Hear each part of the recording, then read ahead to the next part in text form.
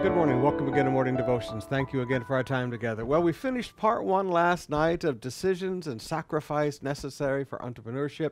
We're going to finish it out today. Again, laying hands and praying for those of you that want to start businesses. We'll see you in the services today and all the services tomorrow. But right now, I want to take that thought that God makes a helpmate suitable for us from the book of Genesis. He created a helpmate suitable for Adam. And yes, that helpmate that God created for Adam was not another man. It was a woman. God didn't create another man to be with a man. God created a woman as a suitable helpmate. But beyond that, I think we have to ask ourselves the question, what makes a woman suitable for a man? In Genesis chapter 24, beginning with verse 1, Abraham was now a very old man, and the Lord had blessed him in every way.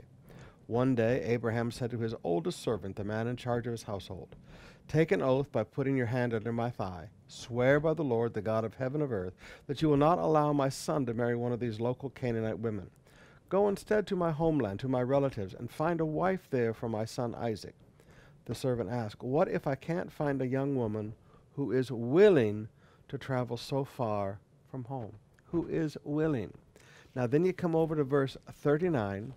"But I said to my master, what if I can't find a woman who is willing to come back with me?" Then come over to starting with verse 55. "But we want Rebekah to stay with us at least 10 days, her brother and mother said. Then she can go. But he said, don't delay me. The Lord has made my mission successful. Now send me back so I can return to my master." Well, they said, "We'll call Rebekah and ask her what she thinks." So they called Rebekah. "Are you willing to go with this man?" they asked her. And she replied, "Yes, I will go." This was a woman willing. Now I want you to understand, in order for Rebekah to go and marry Isaac, she basically had to say goodbye to her family.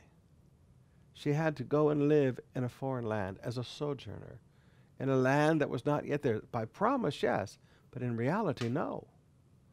This woman sacrificed a tremendous amount to go and be the wife of Isaac.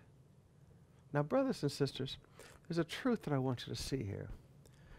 For a woman to marry a man who has a destiny, for a woman to marry a man that has a call of God upon his life, that has a project that he has been assigned to do in this world, it's not just the man that's going to have a lot to sacrifice. It's the wife that's going to have to stand there as his helpmate suitable and sacrifice with him. A woman willing. A woman willing. Let me say that again. A woman willing. I look at my life. I don't know what I would do without my wife. I was thinking on Shasha's wedding day the other day and thinking about what I did to my father-in-law.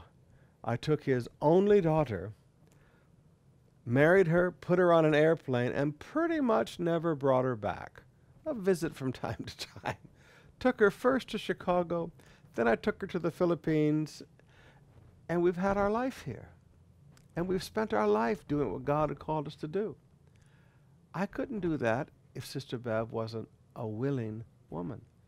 If she was a woman that had to have a certain lifestyle, she had to have a certain quality of life, a certain standard of life, she would have never lived with us through all those early years.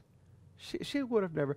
I've watched so many men who could have done such great things in business as well as the ministry, but they didn't have a woman willing.